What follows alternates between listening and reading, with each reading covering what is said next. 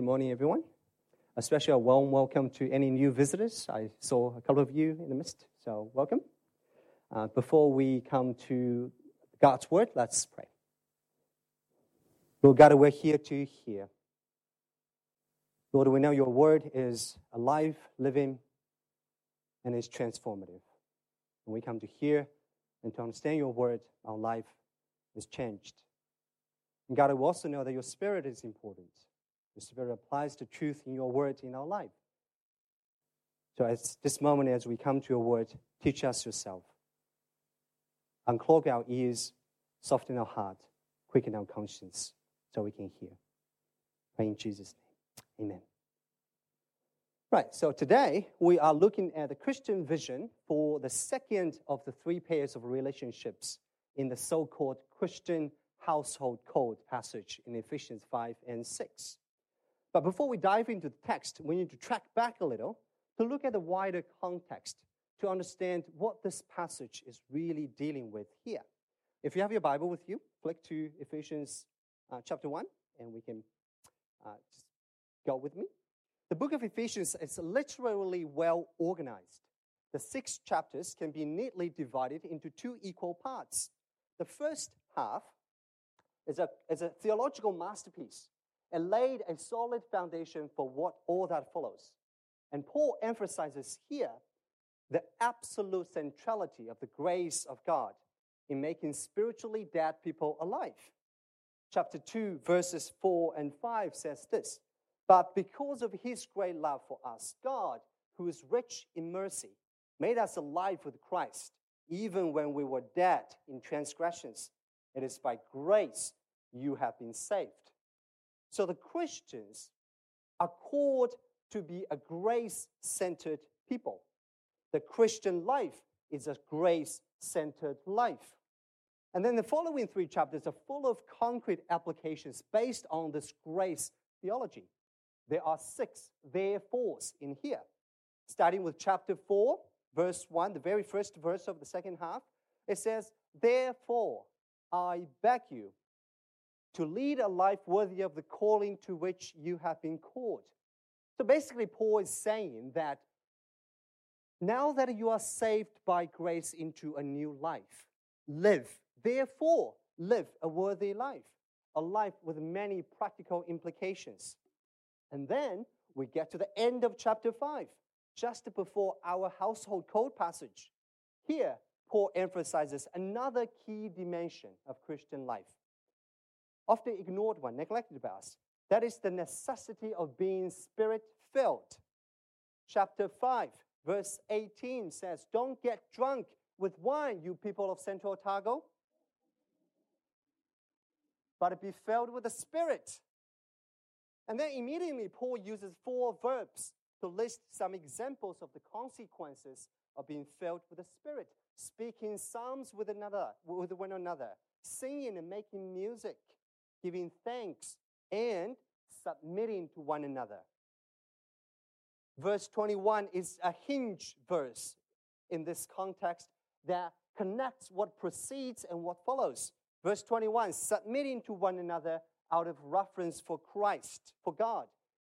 See, submitting is a sign of being filled with the Spirit. Only when we are filled with the Spirit, submission is natural and easy. Agree? So Christian submission first starts in the home. Everything that's written in the household code passage is written against this backdrop. That is, Christians are called to lead a life of grace-centered, Spirit-filled life. So keep this at the back of your mind as we approach the text now. Our text begins. I'm not very good at clicking the slides, am I? Grace-centered, Spirit-filled. That's the thing I want you to remember. So our text begins with children's submission to their parents, verses 1 and 3. And this is summarized by 2 verbs, obey and honor. First, obey, or more accurately, to obey in the Lord. The much more shorter parallel passage in Colossians 3 that Sandra just read says to obey your parents in everything.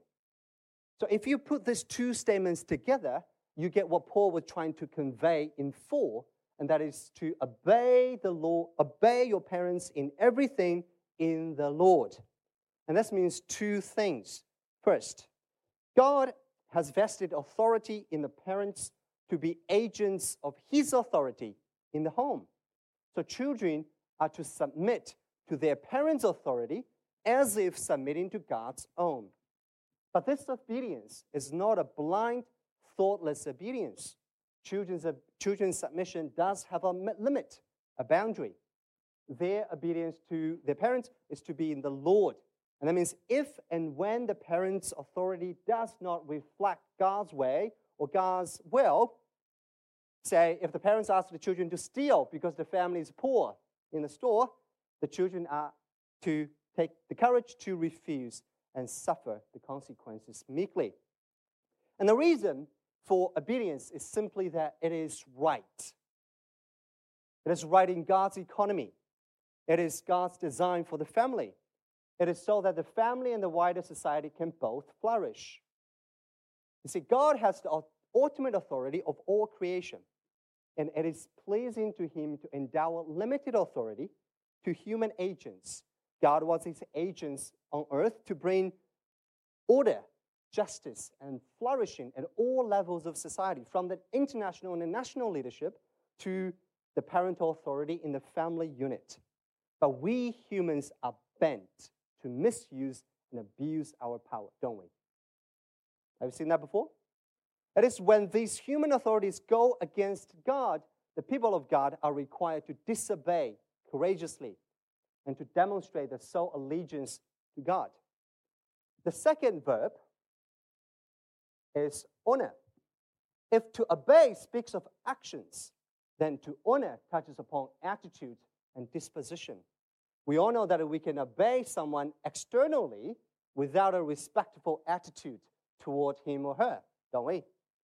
But to honor someone, however, means to respect, admire, love, and praise them publicly.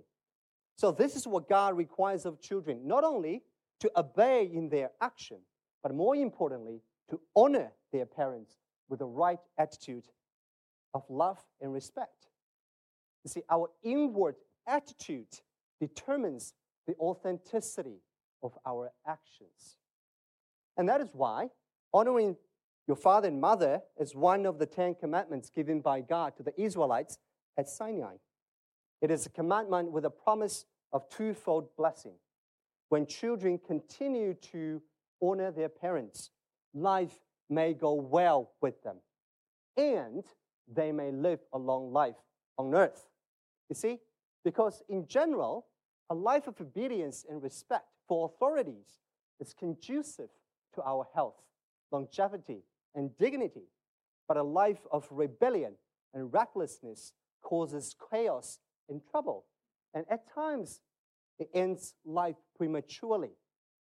So this is only life's common wisdom. The exceptions only prove the rule. Now, we should look no further than the very life of Jesus in this regard of submission to one's parents.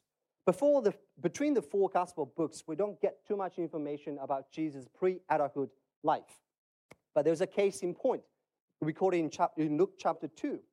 You know the story? It happened when Jesus was 12 years old. As it was the custom, Jesus' parents took him to Jerusalem for the Passover festival, like thousands of other Jewish families at the time. When the festival was over, Jesus somehow chose to stay behind in Jerusalem without telling his parents.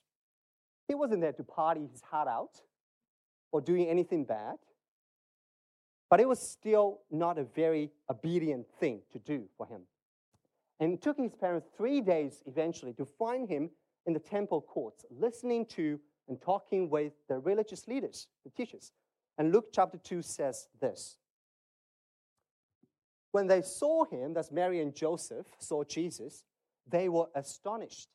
And his mother said to him, Jesus, Son, why have you treated us this way?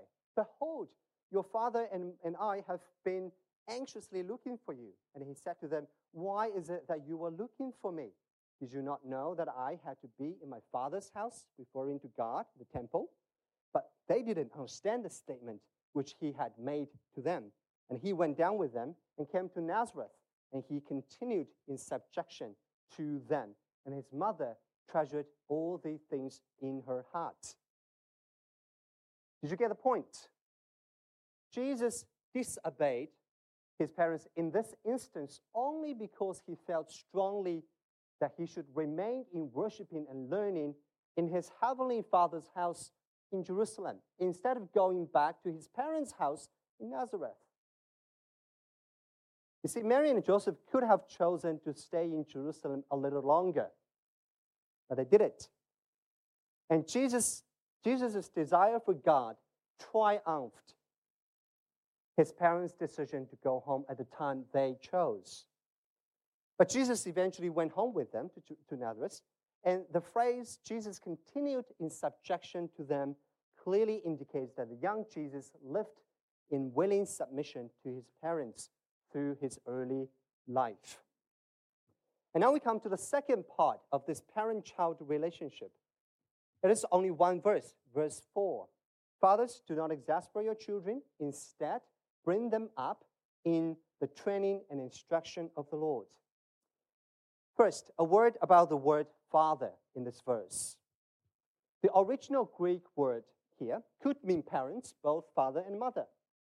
In fact, the same word was used in Hebrews chapter 11, verse 23 regarding Moses.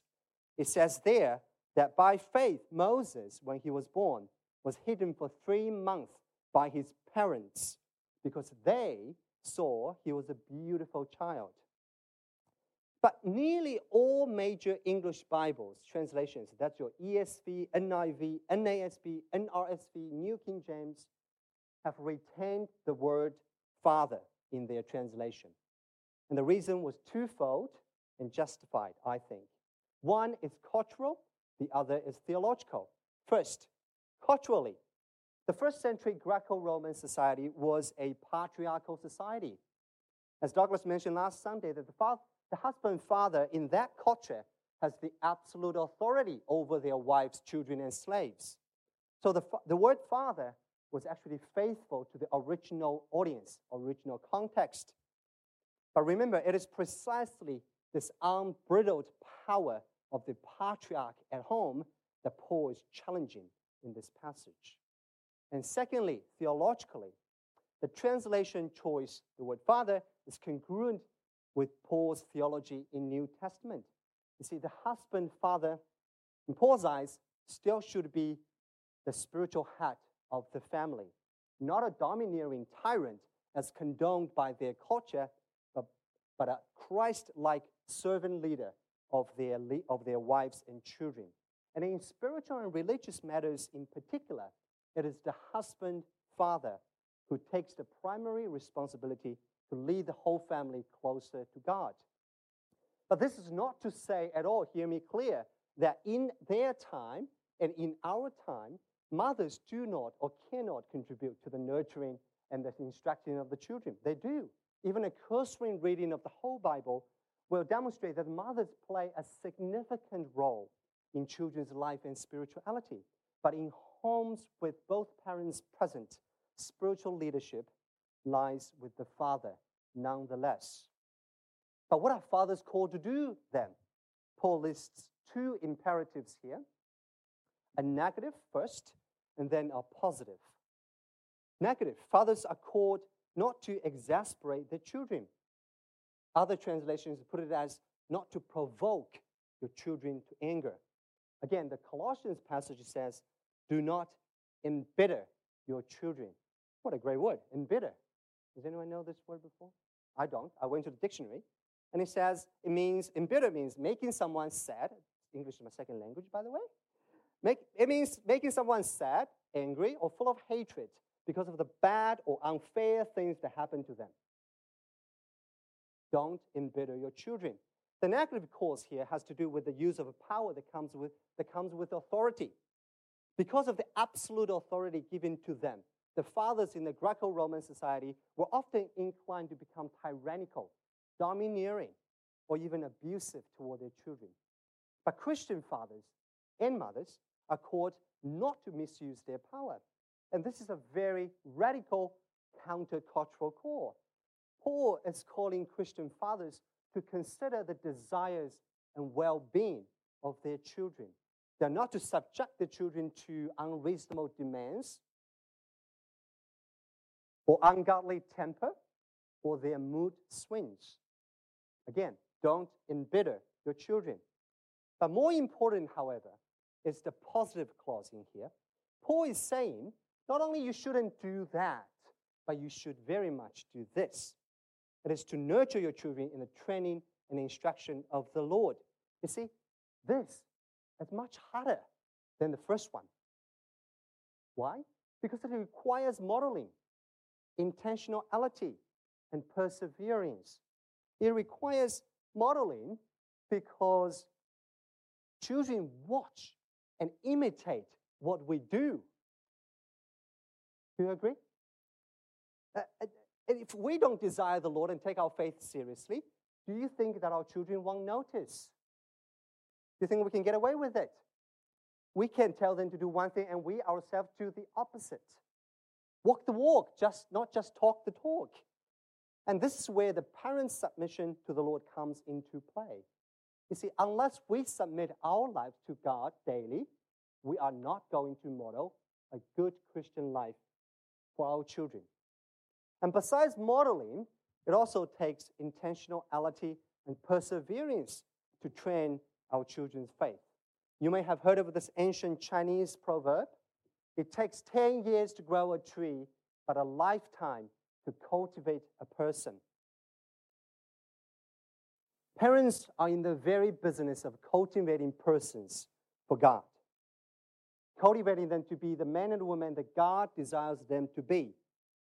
But it will not happen overnight or without a plan. My question to the parents in the midst here, probably will be majority of us, are we intentional about this? Are we persevering in it? Are we prepared to spend a lifetime cultivating our children for God and with God? I will never forget a lovely scene that I encountered on my very first flight to New Zealand at the beginning of 2015. I was flying by myself ahead of Tara to begin our new chapter of life in New Zealand. And I remember the mixed feeling of excitement and expectation and a little bit of nervousness and uncertainty. And then about an hour after the takeoff, the family of three sitting in front of me, they took out some books to read that looked like Bibles. And sure enough, it was their Bibles. And I overheard the mother speaking to the 10-year-old-ish daughter in the middle seat, tell her to turn to say so-and-so book and start her own devotional reading. And then silence dropped. Other passengers were watching movies or playing games on their device. This family is reading Bible and praying together as a family. And I was touched by this scene. I felt a sense of peace through this. Remember the nervousness in my heart? Ever since it became a conviction that regular family devotion time is paramount for nurturing our children, as well as for our marriage. Because it's that important, right? So, often, where we spend our time speaks loudly of what our heart really desires and what our real treasure is. We say, particularly on Sundays, that we love God and love our wives and children, but are our actions and life rhythm reflecting this? I know it's not easy at all. Tari and I, we have struggled with this. We have had our ups and downs in this. I'm by no means a perfect or even a model parent, father, but it's still a very real struggle for us as a family. And so, all right, finally, my last point. It is the issue of the tension. I want to bring to your attention the issue of the tension between the biblical gospel culture and the cultures we were brought up in or most comfortable with. You see, like many other aspects of living, parenting is a cultural phenomenon. How we parent is usually heavily influenced by our native culture. For us Christians, the million-dollar question to ask is that, are our ways of living, including how we parent, shaped more by the biblical gospel culture or by our native culture. I'm going to play a video clip now. I hope that's going to illustrate this point well with a bit of humor. And it's from a show called Kim's Convenience. Has anyone here seen the show Kim's Convenience at all? No, I'm the only one. Okay, I'll give you a little bit of background. So Kim's Convenience is a Canadian comedy show dramatizing the lives of a Korean immigrant family, their life in Toronto, Canada. And interestingly, the main producer of the show is actually a Korean Christian. Himself grew up as an immigrant kid in Canada. And because it's set in Toronto, the show is full of funny but very insightful observations about the multitude of cultures in the metropolis. In this clip, Mr. Kim, the Korean father, was chatting with his friend Mr. Mehta, an Indian immigrant who owns a restaurant near Mr. Kim's convenience store. And they were talking about, guess, parenting. And for your information, Mr. Mehta mentions Maharaja. The word Maharaja means an Indian prince. So here's the clip. What is with the merchandise? Other day, a little kid in a store causing problem, crushing cheap. Oh, at my restaurant, they come in like it is their own living room, wearing capes, Spider-Man pajamas, tripping waiters, throwing chapatis like they are frisbees. And the parents do nothing. When I was a child, I could not even speak in public. Yeah, if I even look at my father, if I forgot to touch my grandmother's feet, swift cricket bat to the backside. One time, I hold a 20-pound English-Korea dictionary over my head outside in heat wave. If I drop just 1 centimeter, back! Nowadays, children are just tiny Maharajas. Very important. It's better to raise them so they not think they're just so smart, not so special. Then they growing up working hard. I think we raised our kids the right way, Mr. Kim. Yeah, I think so. So, how your daughter doing? She is not speaking to me anymore. You talked to your son lately? Thanks. Now, the background with Mr. Kim and his son is that his son walked out of home at the age of 16, and Mr. Kim has never talked to him ever since. Now, we don't want to be like that, do we? You see, the scene may have exaggerated the stereotypes of the two almost composing or opposing ways of parenting for dramatic effects, for your laughter, which you did, but there is a grain of truth in it, alongside the humor. You see, often in the more traditional patriarchal cultures and societies, even today, children are expected to obey their parents without question. They have very little freedom, agency, or power. But the parents have too much power, on the verge of being abusive. On the other hand, in the more liberal, individualistic cultures and societies, when parents don't discipline enough, the children are more susceptible to become disrespectful and wayward. But here's what I want you to hear. Neither of these cultures sit comfortably with the biblical gospel culture. The culture that grace-centered, spirit-filled Christians are called to inhabit. Grace-centered, spirit-filled children will willingly obey and honor their parents in the Lord. Grace-centered, spirit-filled parents will model a living faith, train and instruct their children, and not misuse their power to exasperate or embitter their children. And grace-centered, spirit-filled Christians will learn to immerse themselves in the biblical gospel culture. They will learn, first and foremost, how to be a faithful citizen of God's kingdom in order to navigate in their own native culture critically. Their lifestyle will reflect much more of God's kingdom value than any cultural value, whether it be Kiwi or South African or Chinese or what have you. Do you know why? Because the gospel culture transcends and triumphs and transforms all our cultures. And that's what we are called to do, including our parenting. Let's pray.